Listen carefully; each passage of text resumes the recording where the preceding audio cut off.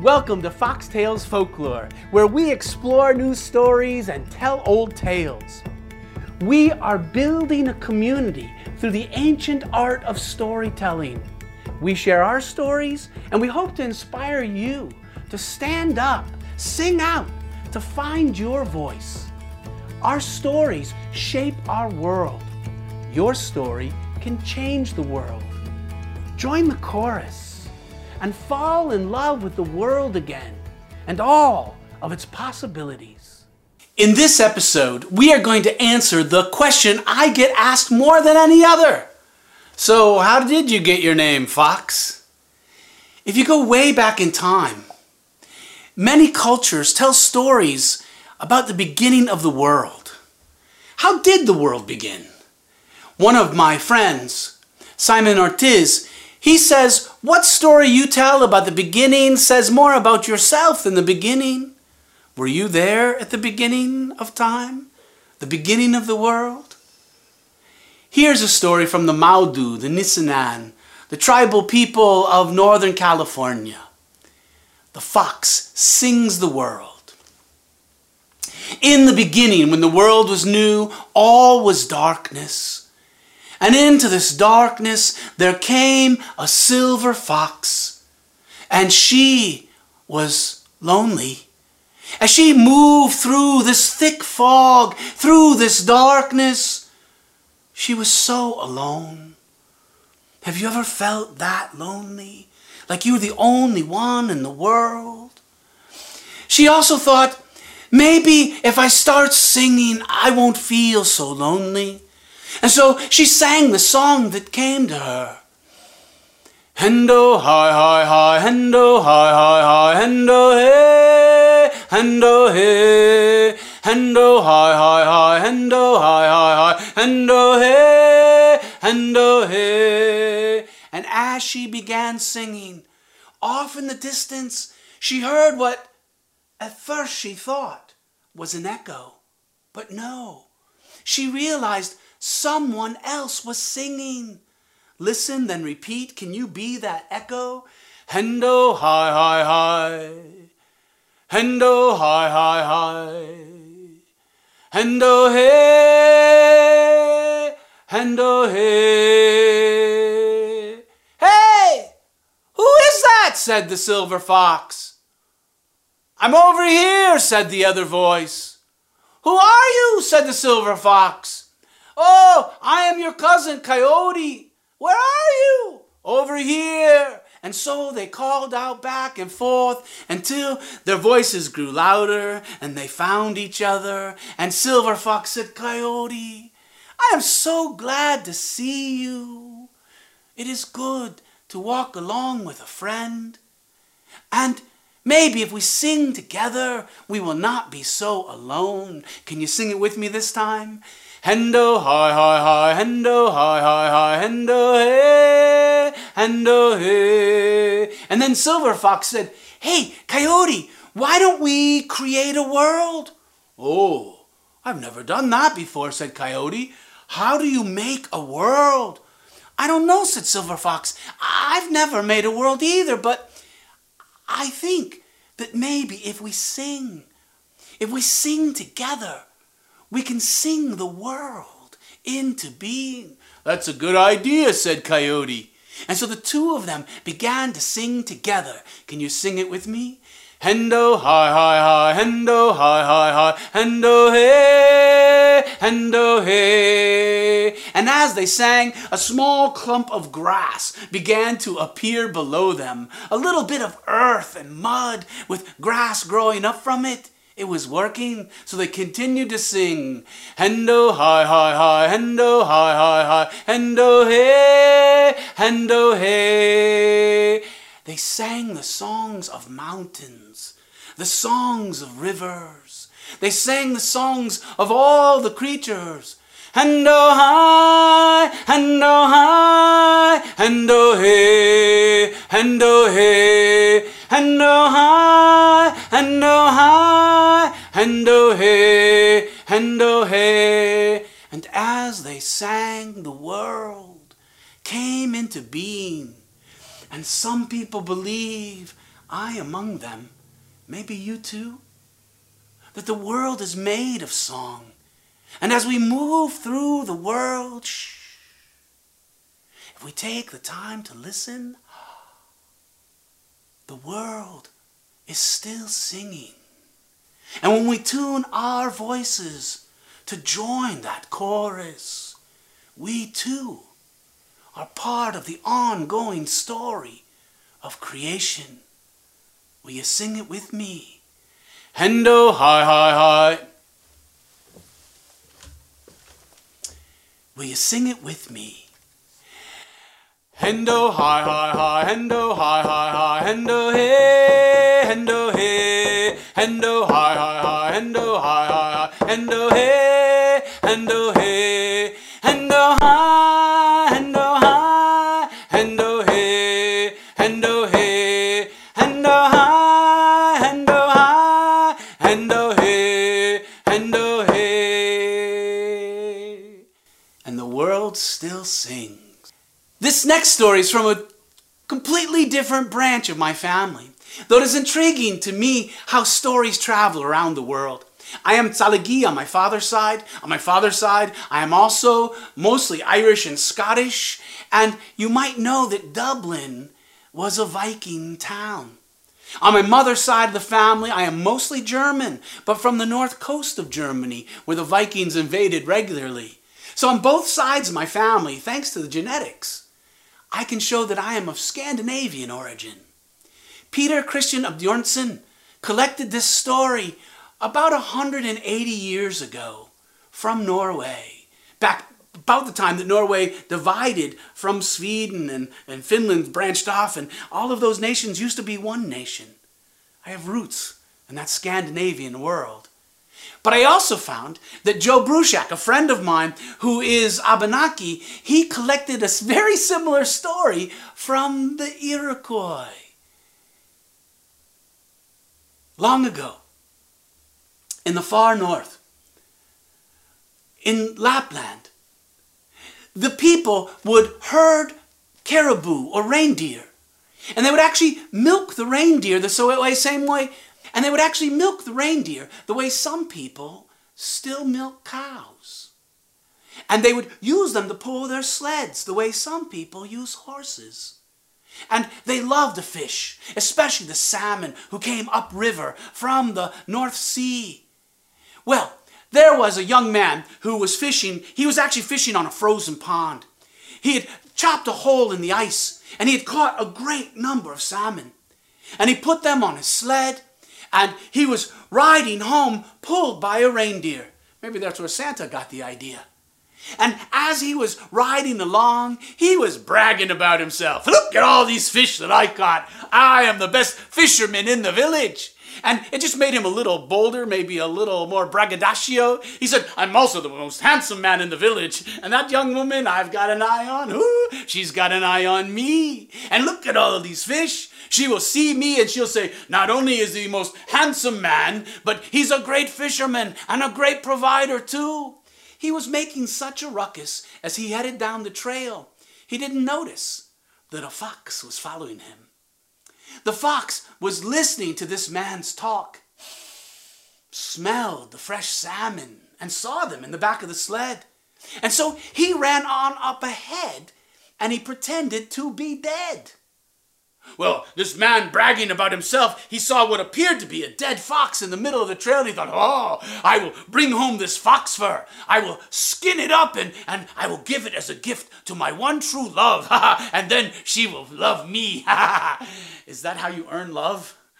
Well, he stopped his sled and sure enough, he picked up the fox and it drooped like it was dead, but it was still warm. It must be freshly dead. And he tossed it over his shoulder onto the sled. And as he rode along, that fox, listening to the braggadocio, began to quietly drop salmon off the back of the sled. And when all the salmon were gone, he himself slipped off and just headed on down the trail, gathering salmon after salmon after salmon after salmon. And then he headed home. Now what became of that man, the braggadocio, I do not know. But he showed up empty-handed. He had no salmon and no fox fur to give as a gift to earn her love, if that's how you do that. I'm still not sure. But as the fox was heading home with all these salmon, he ran into his good friend, the bear. Now, maybe you do not know, but back in those days, bears used to have big, bushy tails, almost as bushy as this fox's tail. And Bear saw all those salmon, and maybe you do know, Bear loved to eat salmon. Bear thought, I would love to eat some of those salmon. Fox, where did you catch all those salmon? How did you catch all of those salmon? Will you show me how? Will you teach me to be a great fisherman as you are? Fox, who has always been clever, came up with an idea. He said, oh yeah, it's very easy to catch so many fish. First, you chop a hole in the ice, and then you put your tail down in the ice. Now you might feel little fish tugging on it. Don't pull up your tail. You might feel it tingling as if it's cold. Do not pull up your tail. Wait until it's very hard to pull up, and then you have lots of salmon. And who knows, if you're lucky, maybe you'll catch as many salmon as I have. Bear was hungry, maybe more hungry than he was clever. But Fox led him down to the shore of the frozen lake and showed him the hole where he said those salmon were caught, and he was telling the truth, though he was not the one who caught them. Bear, he went out onto the middle of that lake, and he sat down with his big bushy tail in the frozen water. And just as Fox said, it began to tingle a little, like little minnows were nibbling. Oh, I'm not going to pull up my tail yet. And it continued to set. And after a while, he could feel it really cold and tingly, just like Fox said. Oh, I'm not going to pull up my tail yet. I'm going to wait until I have more salmon than Fox. And he sat there waiting. And maybe you've already imagined what's about to happen. That hole froze. His tail froze down into that hole. And when Bear tried to pull, it was hard, just like Fox said. And he pulled as hard as he could, and pop, off came his tail. And still to this day, have you seen Mighty Bear? He has the shortest, stubbiest little tail. And still to this day, Bear is angry at Fox, because Fox still has the most bushy and beautiful tail of any creature in the forest. And that is how that story goes. Ho! So look for the Iroquois version in your library, a book by Joe Bruchac, Iroquois Stories. Or you could look for the Norwegian version by Peter Christian Bjornson, who, like the Grimm's brothers, collected the folk tales and fairy tales of Northern Europe. But here's a story that I really wanted to tell. How did you get your name, Fox? Well, I've always loved foxes. And it's always been a part of our culture that Fox is the wisdom keeper. Fox is the wise elder. Let me share with you a poem that I wrote from my book, Song of the Red Fox. This is a poem that I wrote that celebrates the fox in world folk tales. How many folk tales do you see in this very short poem? Song of the Red Fox. I am the hunter of mice, yelping on a cold winter night. I am the one who snatched the cheese from the singing crow's beak. I am the eater of grapes, because I knew they were sweet, and I did not give up. I love hens, and a few of you are going to grease my chin before I leave this town-o, town-o. And I was not fooled by the lion complaining, feigning illness to devour my brethren. You know me as sly, cunning, a trickster. But did you also know I sang the world into being? I am Friend the Coyote, and can still call his life back into his limp body after yet another fatal mistake. I am Renard. I am Zorro. I am Kitsunami. I am the Red Fox. Wise men respect my counsel. You too can learn from my kin. I don't know if I've answered that question yet. So where did I get the name Fox? There are several more stories that we don't have time for today that are found in my book, Fox Tales. But here's my favorite. When I was a kid, growing up in Toledo, Ohio, my home was a zoo. We actually had a pet squirrel who, like the Tasmanian devil, would zoom all around the house. We had up to 10 or 12 dogs at any given time because my father would breed and train coonhounds. Tennessee Belle was the most award-winning hound dog in northwestern Ohio. We had a pet raccoon for a while. My father also raised wild quail, bobwhite, and he would release them into the wild to replenish their population. One year for Christmas, my brother and I brought my father a couple of goldfish in a little bowl. You know, we were kids. And my father started breeding them, and eventually he had about 20 fish tanks, and he was breeding exotic fish to sell to the fish store. Do you believe me yet? My house was a zoo, but my favorite pet was a pet red fox. I've heard the story so many times that it feels like I was there, though I wasn't. I was asleep. So my father and his cousins, they loved to go coon hunting. And one night when they were out, Tennessee Belle, that hound with the award-winning nose, she found a mother fox, a vixen, that had been hit by a car by the side of the road. And we knew it was a mother fox because it was a lactating vixen. It had milk, which meant there were babies somewhere that were orphans. So they put all the other hounds on leashes, and including Tennessee Belle, and they let Tennessee Belle lead the pack. And they followed the scent of that fox back to the den. They found an old hollow log with 3 baby kits, baby foxes, and they brought them home. It was probably 2, 3, 4 o'clock in the morning. I don't know. I was just a little boy when my mom woke us all up because my dad had something special he wanted to share with us. My mom, who had had 5 babies of her own, still had plenty of baby bottles, and she had already warmed up the milk as my father revealed to us the most beautiful, tiny little red fox. My mom handed it to me and handed me the red bottle. And maybe you know a lot of babies are born without open eyes. This was such a newborn. When I put the bottle in its mouth, this was such a newborn. When I put the bottle in its mouth, it opened its eyes for the first time. And the first thing it saw was me, like I was its mother. Now my brothers and I, we argued for days, for weeks, for months, well, at least for a few minutes. What were we going to name this fox? We came up with 100 creative ideas, and then we settled on the most original name you will never guess. Foxy. I could tell you 100 stories about Foxy. Let me at least share a few. One of my favorite games to play with Foxy when she was really little and just coming into her teeth, and those baby teeth on a fox are like little pins and needles.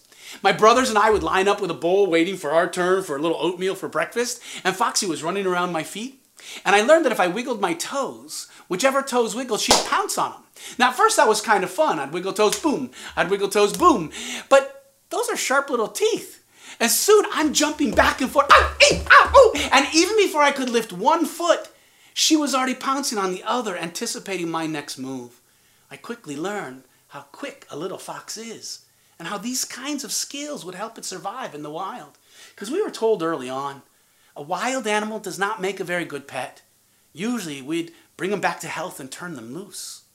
So I knew that day would come. Another little story. My cousin, Sandy, she worked at a restaurant nearby, and she would get off work in the middle of the night, and rather than go home, she'd spend the weekends with us where she worked till 2 in the morning. And we used to turn Foxy loose into her room, and her toes would be sticking up through the blankets, and Foxy, ow, ee, ow, ow. Sandy came bouncing out of the room. It was so much fun to watch. That speed, that attention to movement are important traits for a fox to survive. We had a pet show in the park we went to a little summer day camp. And a lot of people brought dogs and cats. One person even brought a goldfish in a bowl and somebody a bird in a cage. But we were the only ones to have a pet fox. And my older brother, of course, was holding the leash with a little collar. And of course, we won the blue ribbon. It's the most unusual pet. And so, as my brother was talking to this foxy girl, he was being distracted by this young woman, intelligent and kind and beautiful, all the important things. My brother wasn't paying attention to the real fox tugging on the leash because it was a great big German shepherd. When the German shepherd barked and growled at little Foxy, as swift as Cassius Clay to date this story, Foxy dropped back and with a couple little swipes hit the nose of that German shepherd, and guess who tucked its tail between its legs? Again, that speed, that strength, that fearlessness would help that little fox survive. Now, I told you we had coonhounds, and we actually built pens out back. And eventually, after Foxy was chewing up the furniture and leaving little presents under the furniture, my mom said, it's time for that fox to move out. And so we put it in one of the dog pens, and it dug under the fence. We put rocks in the holes, and it kept digging under. So reluctantly, my father put a leash and a collar so she wouldn't run away. But one day, I was out back, and this is a part of the story, if you really know me, you might have a little trouble believing, but I swear it's true. Foxy would dig under the fence, through the rocks, and she would sit there in the tall grass. And she would wait for the birds to come in the alley in our backyard. The birds would take little bird baths, and Foxy would sit perfectly still until the birds came back. And she quickly figured out not to jump at the birds. She would leap up, turn herself mid-air, so when the birds flew off, they would fly into her, and she had more than birds for lunch. But sitting there watching her hunt, I began to see the world through wild eyes. Well, eventually that day came, and we didn't have to turn her loose. She actually chewed through her collar, and she disappeared. And what became of her, I don't exactly know. I will say, well, she chewed through the leash because heading to school that fall, I saw her in an alley, and I knew it was her because she still wore the collar. And the winter I was most scared about. Would she survive a long, cold Toledo winter? The following spring, I saw her in a distant field, still wearing the collar, with another fox. I'd like to think that she and this other fox raised a litter of their own, and they lived quite happily, but the truth is, I don't really know. But I'll tell you what I do know. That kind of speed and agility, that kind of strength and fearlessness, that kind of patience and anticipation of the other's move allowed her to survive. And through that way, I learned to see the world through wild eyes. Well, that is the true story of how I got the name, ever since I was a little boy. What is your favorite wild animal? Maybe one you see in your neighborhood, in your backyard. Maybe you could go to the library and learn some folk tales or fairy tales about that story. Dive into your own culture of origin. What are the fairy tales and folk tales from that culture? Maybe you can go sit in your backyard and watch that animal and write a nonfiction story about a day in its life. What is your totem animal? The animal you most look for, look towards, and see yourself like. Study that creature. Learn the folklore and mythology, as well as the natural history and the true science, and blend them together in a poem like I did. And who knows, maybe you too will see the world through wild eyes. I hope you've enjoyed these stories. If you'd like to learn more about stories, visit my website, Foxtales International. Actually, click on lesson plans, and there's some instructions so that you could learn your own story. And you could tell a story, send us a link, and maybe you could end up on one of these episodes.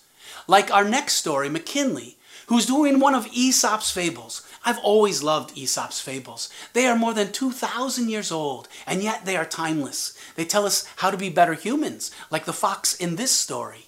Fox and Grapes, told by my new friend McKinley. And maybe you could fill this spot in a future episode. Thank you, McKinley, for this story. One hot summer's day, a fox was strolling through an orchard when he came to a bunch of grapes ripening on a vine that was trained above a lofty branch. Just the thing to quench my thirst, thought he. Going back a few paces, he took a run and then a jump, but he missed the branch. Okay, he turned back around with a 1, 2, 3. He jumped back up, but he missed the branch again. Over and over again he tried, but he didn't make it to the branch. Eventually he just walked away with his nose in the air, saying, "I'm sure they were sour." It's easy to despise what you cannot get. Thank you for joining us for another episode of Foxtails Folklore. Next time, invite your friends. And maybe you can send us a link to you telling one of your favorite folk tales, and we'll use it on an upcoming episode. Join our choir to fall in love with the world and all of its possibilities.